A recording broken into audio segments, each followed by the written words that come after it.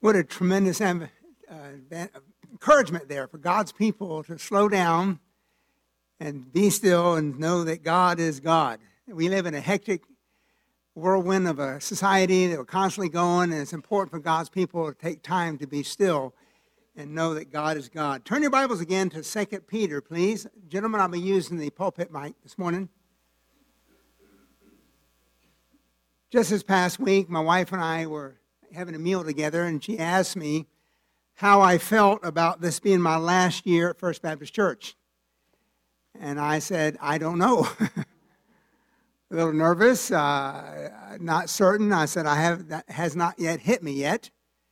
But my desire is, I can share with you before, this be my best year ever. I don't want to fizzle out. I want to end up strong. I want the messages that I preach of 2024 will be some of the best messages that ever come out of the mouth of Pastor Peterson. This will be my 44th year, and my desire is that you might grow as you never have before in your Christian life as a result of 2024. That's the reason I chose the theme for 2024, but grow in grace and knowledge. It's my desire that of all the time you've been saved, you will look back on 2024 and say, I grew more spiritually than I have before in First Baptist Church. So I encourage you to plan on being with us every Sunday this year. I'm going to be preaching on this issue all through the year of 2024, and I ask that you would do your best to be here so I can share with you what God has laid on my heart. I've asked the Spirit of God to help me to do the best message I have ever preached, and that is my desire. And I pray that you pray the same thing with me. But here in this passage, he talks about growing. In fact, he gives us the command to grow. Look with me again in verse 17 and verse 18. Verse 18, we have a command to grow as God's people. In 2 Peter chapter 3, verse 17, Peter says, Ye therefore, beloved, seeing you know these things before, beware. Beware lest you also, being led away with the error of the wicked, fall from your own steadfastness, but grow. But grow in grace and in the knowledge of our Lord and Savior, Jesus Christ. Here we have a command to grow. The other day I was reading a little story about a little girl who was with her father, and she says, Daddy, are you still growing? The little girl asked, and the father replied, No, honey, why do you ask? Said, because, Daddy, the top of your head is growing out through your hair. Looks like you're still growing. Now, I can remember as a child, I wanted to be as tall as my dad. My dad was tall. He was 6'2". My mom was 5'3", and I'm caught right in the middle at 5'10". But I wanted to be as tall as Carl Peterson. I always wanted to do that. I wanted to grow and be tall as him. We're talking about physically. But how about you? How about your growth, spiritually speaking? How do you measure up spiritually as you did when you first got saved? How was your spiritual growth in the year of 2023? Again, it's my prayer and desire that 2024 will be the greatest year of your spiritual growth as you ever experienced. And that's my prayer. And I've focused on this, chose the theme, but grow in grace and knowledge. Notice here in this verse, God commands the believer to grow. It is God's desire that every Christian will grow spiritually. This will not be something that you would become stagnant in your Christian growth, but you would grow. The verb grow here in verse 18 is in the present imperative tense. The word present means a continuous tense. Imperative means a command. God's command is God's people would be continually growing. There would be no stagnant in your Christian life, that you would grow continually in your life and your walk with the Lord. God commands us to grow. Then he gives us in verse 17 two reasons to grow. Reasons to grow. Verse 17, back up verse 17, please. Ye therefore, beloved, seeing that you know these things, beware. The word beware means to guard or protect, because he's going to tell us growth is a defense to protect the believer from being led astray. Spiritual growth is a defense to protect the believer from being led astray. Now, I hope that you're visiting with us today, that you'll borrow one of the Bibles this morning. We'll be turning a lot of Bible verses here today. I want you to turn with me and see what the Bible says. Here at First Baptist Church, we believe the Bible. We believe the Bible from cover to cover. We believe the Bible is the inerrant, infallible, inspired Word of God. And I try to use it every service. And I hope that you'll use your Bible. In your bulletin, there's notes you can use to follow along, take notes to write down what I want to share with you. But the first reason he gives to grow is a defense to protect the believer from being led astray. He said, beware lest you also being led astray with the error of the wicked. Several times in his book, Peter warned us of false teachers. Hold your finger right here. Go into chapter 2, please. Here, Peter warns his people of false teachers, of false prophets. And one way we have a defense against false teaching and being led astray is by spiritual growth. 2 Peter chapter 2, look with me in verse 1. 2 Peter 2, verse 1. Peter said, but there were false prophets also among the people, the read on, even as there shall be false teachers among who? Among you, who privately shall bring in damnable heresies, even denying the Lord that bought them, and bring upon themselves swift destruction. Verse 2, and many shall follow their pernicious ways, by reason of whom the way of truth shall be evil spoken of, and through covetousness shall they with vain words make merchandise of you, whose judgment now of long time lingereth not, their damnation slumbereth not. So he's talking about false teachers. Look in chapter 3, the first part of chapter 3. He warns us again of false teachers. They're called scoffers. Chapter 3, verse 1. This 2 Peter, beloved, I now write unto you, in both which I stir up your pure minds by way of remembrance. Look in verse 3. Knowing this first, that there shall come in the last days. How many believe we will live in the last days?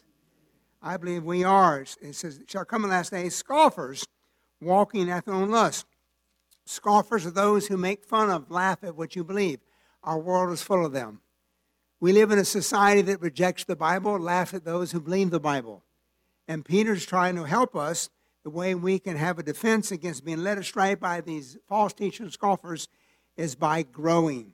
The second reason for growth is a safeguard from falling away. Not only being led astray, but falling away. Again in verse 17, it says, beware lest you also being led away of the error of the wicked. It says, fall from your own steadfastness. God wants his people to be steadfast, unmovable, always abound in the work of the Lord. But through false teaching and scoffers, many people will go astray, and some even fall away from the Lord. So growth is a safeguard from falling away. Growth is a safeguard from falling away. Pursuing spiritual growth through grace and a deepening knowledge of the Lord Jesus Christ will lead to doctrinal stability and prevent God's people from falling away. Number 2. First of all, we have a command to grow. Number 2, let's look at the necessary ingredients for growth. These ingredients that must be in your life in order for you to grow. And I hope it's your desire to grow spiritually. Here are some necessary ingredients to grow. Go with me now to Hebrews chapter 5. Hebrews chapter 5. A couple of books over to your left. You got 1 Peter before 2 Peter. Then you have James before that. Then Hebrews chapter 5. Here we have 3 key ingredients for spiritual growth. Let's read verses 12 through 14, and I'll back up and show you the 3 ingredients mentioned here. Chapter 5, Hebrews 5, verse 12, page 1686 if you're using a church Bible. 1686. Verse 12, here the writer of Hebrews speaking to these believers. He said, for when the time you ought to be teachers, you have need that one teach you again, which be the first principles of the oracles of God, and are become such as need of milk and not strong meat. For everyone that uses milk is unskillful in the word of righteousness, for he is a babe. But Strong meat belongeth to them that are of full age, even those who by reason of use have their senses exercised to discern both good and evil. The first key ingredient, essential ingredient, is time. Is time. Verse 12, for in the time you ought to be teachers. It takes time to grow. There is no shortcut on spiritual growth. He said again, there's no shortcut to spiritual growth. We live in a microwave society. We want everything quickly, instantly, and fast. My friend, that will not happen spiritually in your growth. It takes time to grow physically. It takes time to grow spiritually. Time. Growth takes time. It won't come automatically or quickly. Growth takes time. It won't come automatically or quickly. So the first key essential ingredient is time. Number 2, letter B, is God's Word. God's Word is the central ingredient to grow. It's the spiritual food for the believer to grow thereby. Look in verse 12 again. He said, when in the time you ought to be teachers, you have need that one teach you what? Again, which be the first principles of the oracles of God. The word oracles means the words, the utterance of God. God's Word is essential for spiritual growth. I want to encourage you to do something. Many of you are very faithful in coming to church on Sunday mornings. You ever thought about coming Sunday nights? Or Wednesday nights? We preach and teach God's Word. If you want to grow spiritually, you need to center your life around the Word of God. Plan to be here every service, Sunday school, Sunday morning, Sunday night, Wednesday night, be here for God's Word. God's Word is an essential for spiritual growth.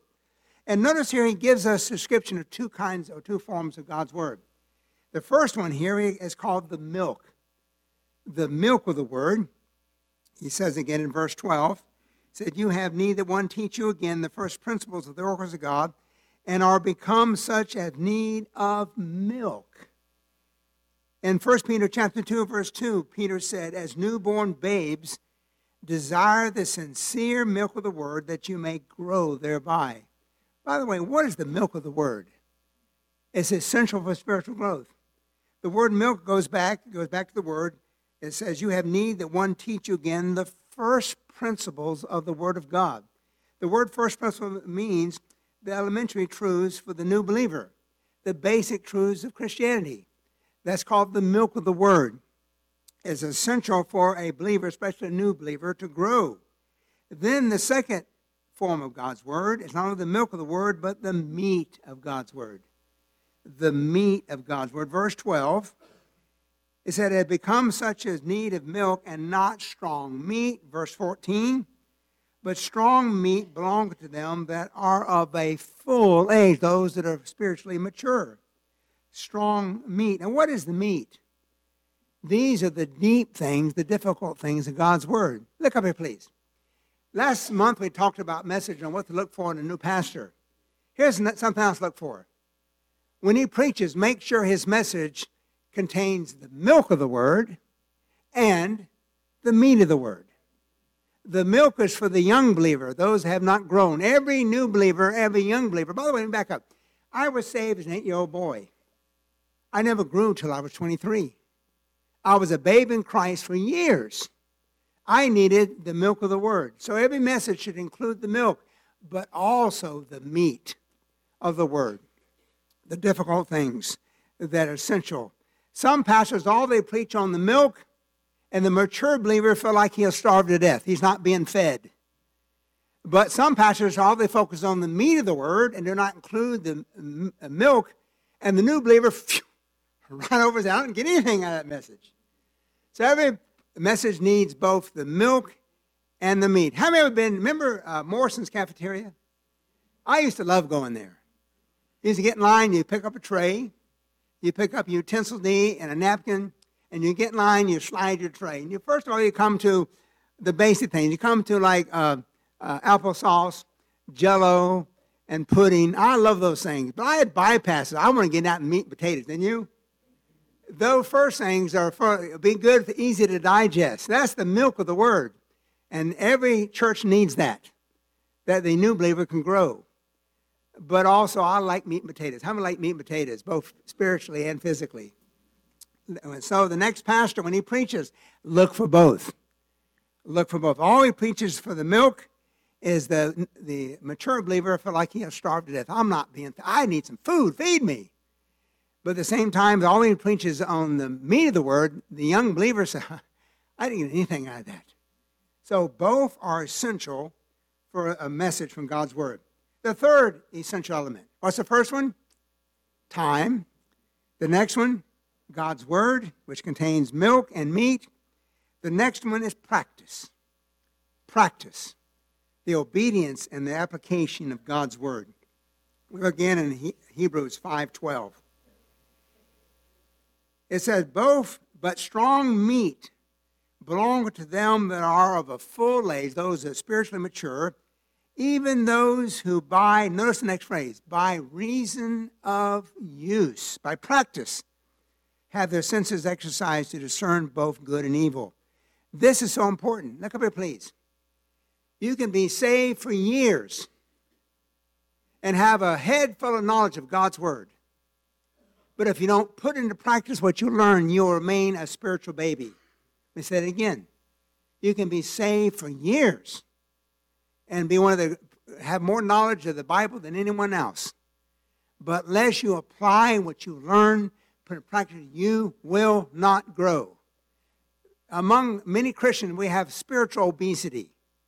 They know the Bible. They come all the time and they learn it and study it, but they don't apply it. They will not grow. You need time, you need the Word of God, and you need practice. My friend, that is probably the most important of all of them. I want to encourage you to learn more of God's Word you ever learned in 2024, but also put it into practice by reason of use. I encourage you to do that. That's the necessary ingredients. Number 3, we talked about the command to grow, the ingredients for growth. Number 3, the stages of spiritual growth. The stages of spiritual growth. We're going to look at those this morning. Turn with me to 1 John chapter 2, please. 1 John chapter 2.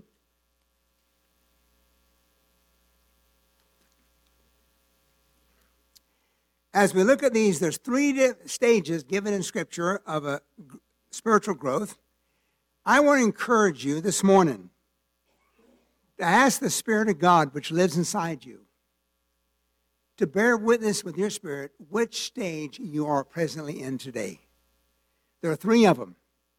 Every one of you will fall in one of these 3 stages. And these are the stages of spiritual growth.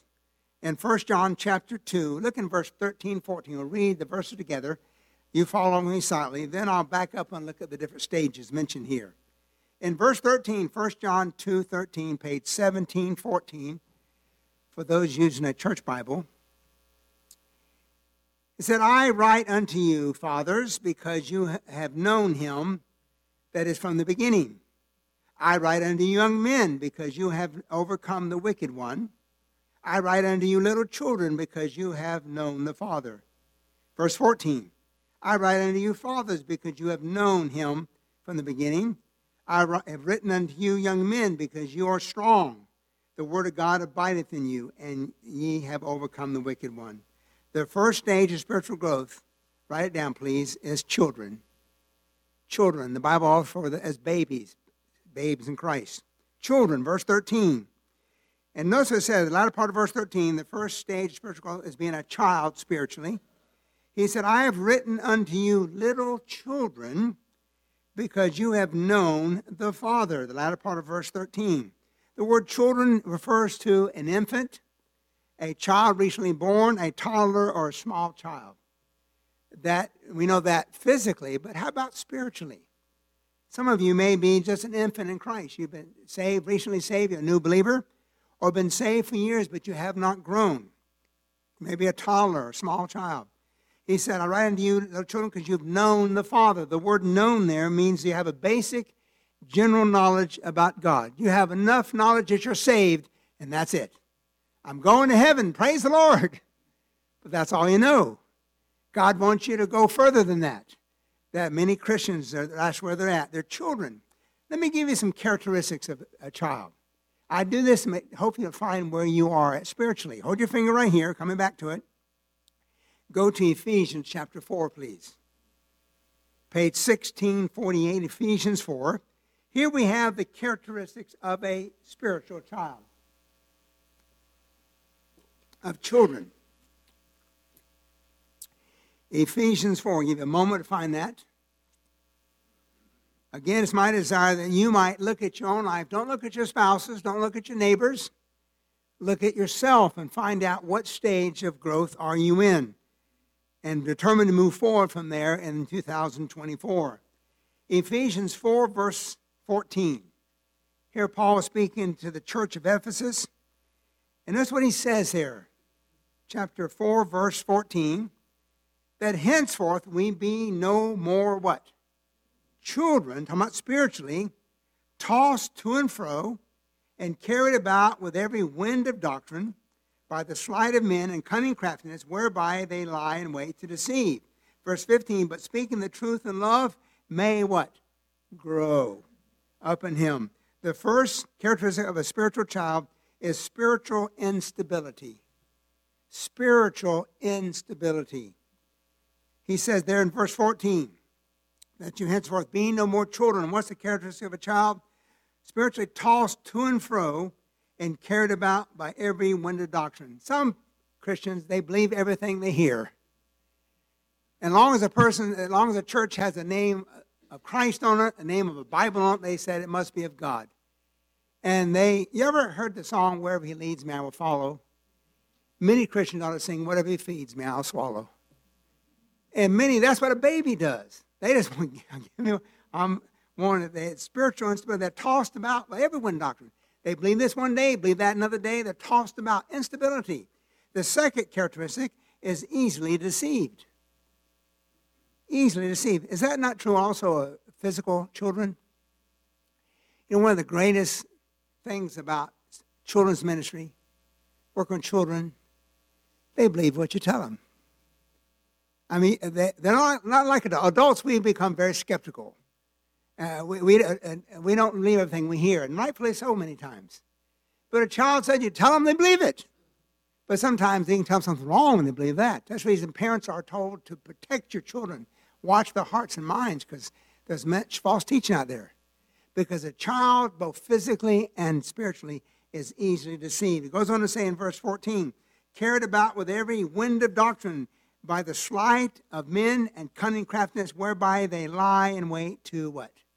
Deceive.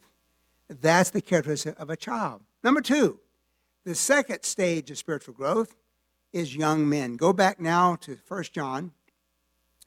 Back to 1 John. Chapter 2. The phrase young men is mentioned twice, verse 13 and verse 14. But look in verse 14, the latter part there. Young men is the second stage mentioned here of spiritual growth. He said, I've written unto you, young men, because you are strong.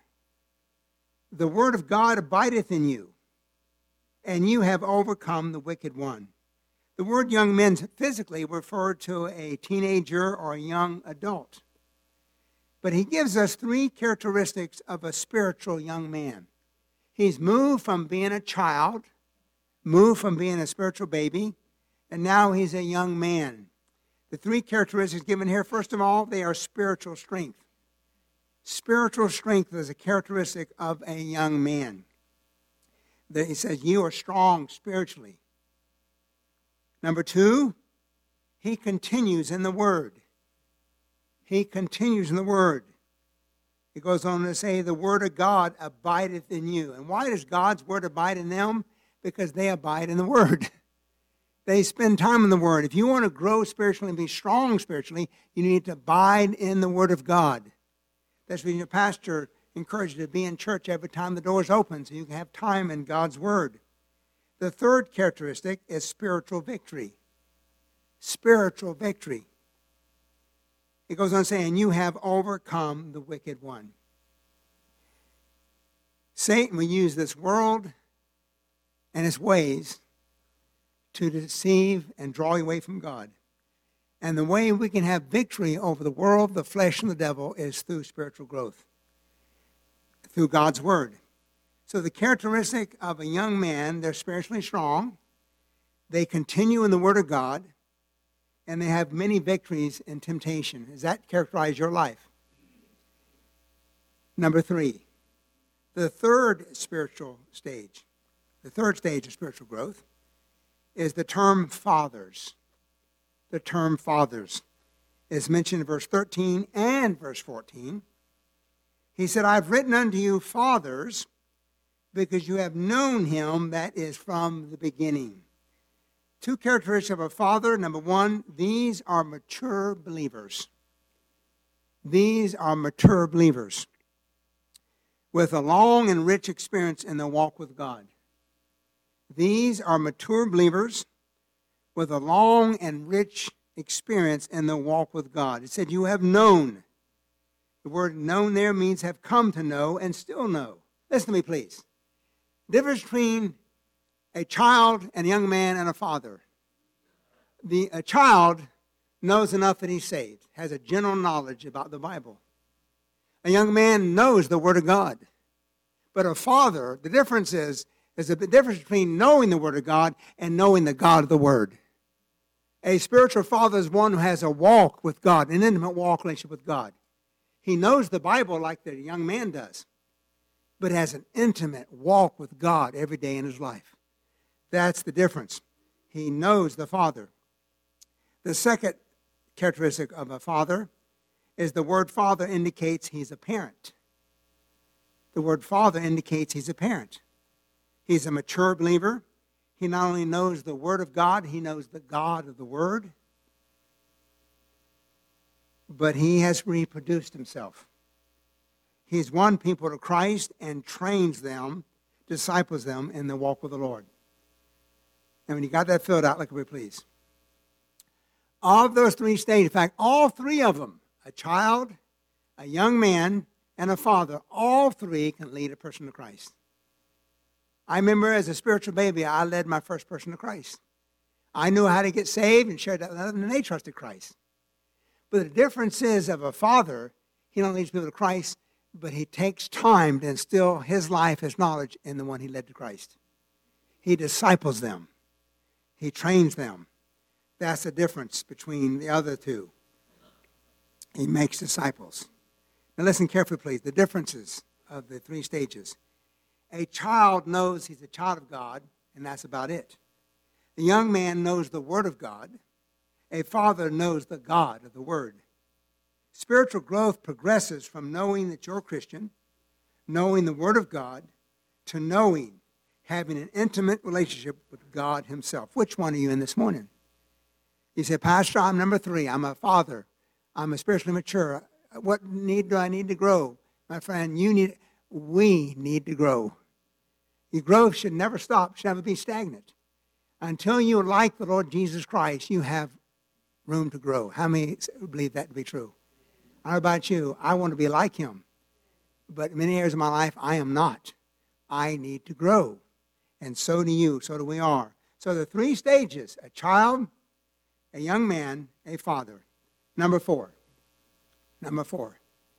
We saw the command to grow, the ingredients to growth, the stages of growth, and number 4, lastly, the areas in which to grow. Areas in which to grow. Go back to 2 Peter chapter 3, verse 18, our key verse. It mentions 2 areas in which the believer should grow. The first one, grow in grace. Grow in grace. Spiritual growth involves understanding God's grace. Now, we're going to go through this quickly. Our time is about gone. And I'm going to spend many messages on these 2 issues, the area to grow in. So we'll slow down when we come to those messages. But turn with me now to Titus chapter 2, please. Titus 2, page 1679. Titus chapter 2. It talks about the wonderful truth of grace. If any truth of the Bible that I thoroughly enjoy is grace. God's amazing grace. We sang about it this morning. But it says here, grow in grace Titus 2:11, page 1679, again for those using a church Bible. Look in verse 11. It says, for the grace of God, there it is, the grace of God that bringeth salvation hath appeared to all men, verse 12, teaching us that denying ungodliness and worldly lust, we should live soberly, righteously, and godly in this present world. Notice, first of all, what you all know, even the baby Christian understands this, grace brings salvation. It says the grace of God that brings salvation. How many are grateful for God's grace? If it wasn't for grace, we'd all be going to hell. Grace and salvation means God's favor, unmerited, undeserved favor. I'm so grateful that God bestowed that favor I did not deserve upon David Peterson and saved me. For by grace you're saved through faith, the Bible teaches. It brings salvation. But next, it moves on there. Grace not only brings salvation, grace instructs the believer. Grace instructs the believer. First of all, it instructs the believer on what to deny. It goes on to say in verse 12, the grace of God would bring salvation. Verse 12, teaching us that denying ungodliness and worldly lust. There's so much this world has to offer us, Christian, that you should deny. The word deny means reject, refuse, something offered. There's so much the world has offered, nothing wrong with. But grace will teach us the difference. There's many things that will destroy you spiritually, ruin you in your walk with the Lord. And God's grace will instruct you what is to be able to deny that is ungodly and worldly lust. Not only instructs the believer to deny, but also instructs the believer to live, on how to live. Instructs the believer how to live. It says, teaching us that denying ungodliness and worldly lust, but read on, we should live soberly, righteously, and godly in this present world. That's what God's grace said. Now, come here, please. Grace and salvation is different than grace in the Christian life. Grace and salvation, which the baby understands, is God's unmerited favor. But for the child of God, one who's already received that favor, grace in the Bible refers to God's divine enablement. God helping you to do and be what you ought to be. We're going to see that next. So that same grace that brought salvation, now it teaches me, instructs me what to deny in my walk with the Lord, but also how to live. Next, number 3, it not only instructs the believer, God's grace enables the believer. Grace enables the believer. Turn to me, if you please, to 1 Corinthians chapter 15. 1 Corinthians chapter 15. Page 1619 if you're using a church Bible. 1 Corinthians chapter 15. The grace that brought salvation, now that you're saved, instructs you on what to deny in your Christian life, things that will hurt you, also how to live. That's what God's grace does. But also enables the believer. Look in verse 10 of chapter 15, 1 Corinthians. And notice what Paul is talking about here. But the grace of God, by the grace of God, I am what I am. And his grace which was bestowed upon me was not in vain, but I labored more abundantly than they all, yet not I, but the grace of God which was with me. Look here, please. The Apostle Paul attributed everything he was to God's grace. How many realize Paul was a great man of God? One of the greatest apostles. What did he attribute that to? Grace. By the grace of God, I am what I am. So first of all, grace enables the believer to be. Grace enables the believer to be what you ought to be. Paul said, I am what I am because of the grace of God. And you can be what you ought to be by the grace of God. But also grace enables the believer to do. It enables the believer to be, but also enables the believer to do. Read on in verse 10. He said, but I labored more abundantly than they all, yet not I, but the grace of God which is in me. When he says labored more abundantly than they all, who's the all referred to? Back in verse 9, the other apostles. He says, I am the least of all the apostles because I persecuted the church. However, I did more for the Lord than all the apostles. I labored more. Why? Because of God's grace. He taught more. He suffered more. He wrote more books of the Bible. He did more than all the other apostles. And what did he attribute it to? Grace. How many feel like you can do more for the Lord? You know what you need? Grace. How many feel like there's some things you need to be that you're not? You need God's grace. Enables you to do, enables you to be. That's God's grace. Next, the second area in which we are to grow is grow in knowledge. Grow in knowledge. Again, back to 2 Peter 3:18, But grow in grace and in the knowledge of our Lord and Savior, Jesus Christ. What does growing in knowledge do for the believer? I'm glad you asked. May I say it again? What does growing in knowledge do for the believer? I'm going to go through this quickly because time is running out. And again, I will slow down on each one of these in the weeks, the months to come. First of all, knowledge enables believers to walk worthy and please the Lord. Knowledge, the knowledge of God's Word, enables believers to walk worthy and please the Lord. Let me just quote the scripture for you here. I believe the reference is in your notes, also on the screen. Colossians 1:9 says this. Paul said, "For this cause we also, since the day we heard it, do not cease to pray for you and desire that you might be filled with the knowledge of his will and all wisdom and spiritual understanding." Why? That you might walk worthy of the Lord with all pleasing, being fruitful in every good work. Do you want 2024 to be a year that you walk worthy of the Lord? That you please the Lord and be fruitful in every good work? What do you need? You need more knowledge. It's by God's knowledge of his will and spiritual understanding that enables you to do that. Number two, knowledge strengthens the inner man. Knowledge strengthens the inner man. Colossians 3:9, let me quote it for you. He says, "Lie not one to another, seeing that you have put off the old man with his deeds, and have put on the new man, which is renewed in knowledge after the image of him that created him." The word new man talks about the new nature, the person that we ought to be as a result of the new nature in Christ. The new nature needs constant renewal, refreshing, strengthening in order to keep victorious over sin. That you put on the new man, and it says here, which is renewed in knowledge. That means the new strength, new vigor is given to change us in a new kind of life as opposed to the former corrupt life. Knowledge strengthens the new man. Number three. Knowledge enables, knowledge strengthens, and now knowledge empowers.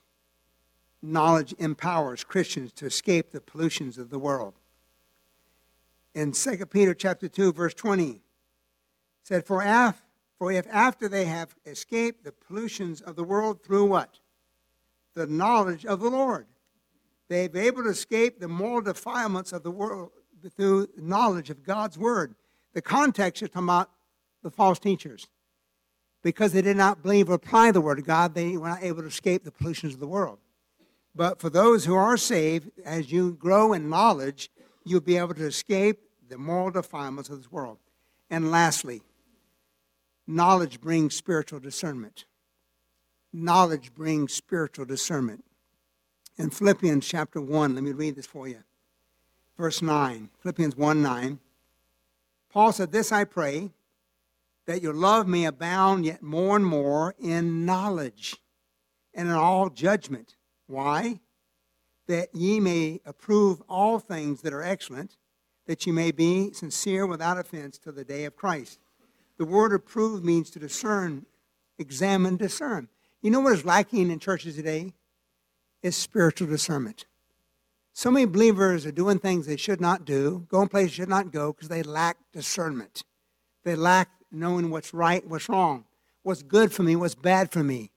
And you know what will help you to have more discernment? Knowledge of God's Word. It increases discernment.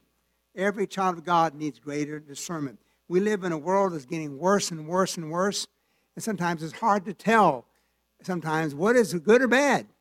My friend, discernment will do that for you. So today, let's wrap it up. The command to grow, the ingredients of spiritual growth, the stages of spiritual growth, and the areas of Christian growth is all covered today. But let's close with this. We're talking about knowledge. Knowledge brings salvation. We saw grace brings salvation. Remember that? But so does knowledge. Look on the screen, please.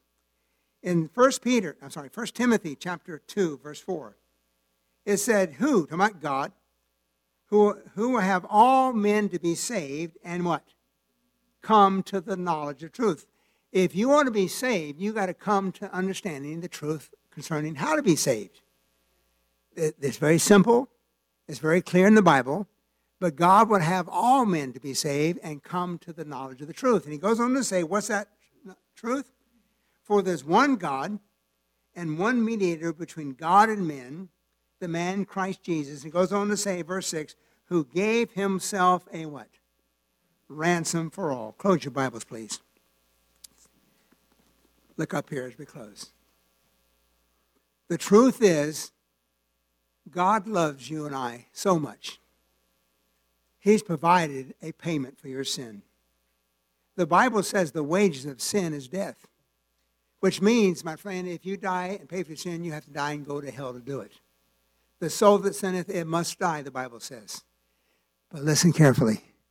God's provided a ransom. God's provided a substitute. The Lord Jesus Christ, who was sent to be a ransom, a payment for our sin. We're all sinners, are we not? And because we sin according to the holy God of heaven, you deserve judgment. You deserve his wrath and anger. You've earned that because you've sinned against God. I have. That includes me. But God doesn't want me to pay for my sin. He doesn't want me to go to hell. He sent a substitute. How many can say, praise the Lord? He sent his son to do for you what you cannot do for yourself, to save you, to be a ransom for your sin. He paid the penalty that you might go to heaven. And our part is simply to believe, to receive him as the one who did that in our place. But to as many as received him, God gave the power and authority to become the sons of God. He that believeth on him is not condemned, but he that believeth not is condemned already, because he hath not believed in the name of the only begotten Son of God. Have you ever believed on Christ? That begins with knowledge of what he did for you. You know what he did for you? He died for you. He paid your sin debt. He was buried and he rose again. And now he lives in heaven and says, I will forgive you. I'll give you eternal life and a home in my heaven at my expense. Your part is receive Christ as your Savior and trust him to save you. Have you done that? If you have, you are either a spiritual baby, a young man, or a father. Which one are you this morning? I encourage you this next year, 2024, determine to be in God's house as much as possible in the Word of God, that you may grow both in God's grace and the knowledge of his Word. Let's bow together, please. Heads are bowed and eyes are closed. We saw that salvation comes through grace and through knowledge. It comes the knowledge of God's truth. The truth is we're sinners. The truth is we all owe a penalty. The truth is we cannot save ourselves. But the truth is God provided a Savior, his Son, Jesus. And the truth is he died for you, was buried, and rose again. And the truth is if you'd receive him as your Savior, trust him, take you to heaven, he'd give you eternal life as a gift. But also, that salvation is through truth, but through grace. That God would save you, bestow his favor upon you that is not deserved and not earned. You don't earn God's favor. It's given freely at the expense of Christ. And when you receive Christ, you receive grace, you receive salvation, heaven becomes your home. If you have never done that before, why not do it right now? Why not start this new year out having a relationship with God through Jesus Christ? By being born again by the Spirit of God. Being born into God's family, him becoming your father, and you becoming his child.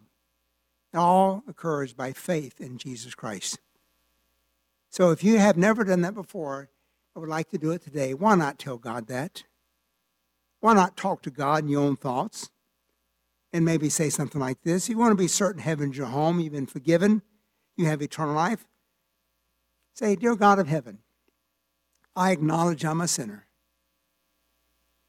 As a sinner, I deserve your punishment. But God, I believe that Jesus, your Son, was punished in my place. The judgment I deserve, he took upon himself. And he paid the ransom, the payment for my sin on the cross. He died in my stead. He was buried and he rose again. And right here today, I want to trust him to save me and forgive me and to give me eternal life. I'm trusting Christ as my Savior here this morning. As heads are bowed and eyes are closed, my friend, if that made sense to you, I'd like to know that. If you place your trust in Christ, your Savior, this morning, I would like to include you in my closing prayer. I'm going to close in prayer in one moment. I'd like to pray for those who made that decision. Let me explain to you, my prayer does not save you. It's Christ that saves you when you trust him. But I'd like to pray for you. In one moment, I ask for those who did that for the first time to raise your hand. Raise your hand doesn't save you. That indicates to me that you have trusted Christ. But if that made sense to you and you prayed to receive Christ as your Savior this morning, with heads bowed and eyes closed, no one look around, if you did that today for the first time, would you simply raise your hand so I can pray for you? And what all? Pastor, here's my hand. I trusted Christ, my Savior. Would you pray for me? Want it all this morning? That made sense. I trusted Christ as Savior here today. His heads are bowed and eyes are closed. I hope that means each one of you are already saved, that you have a home in heaven.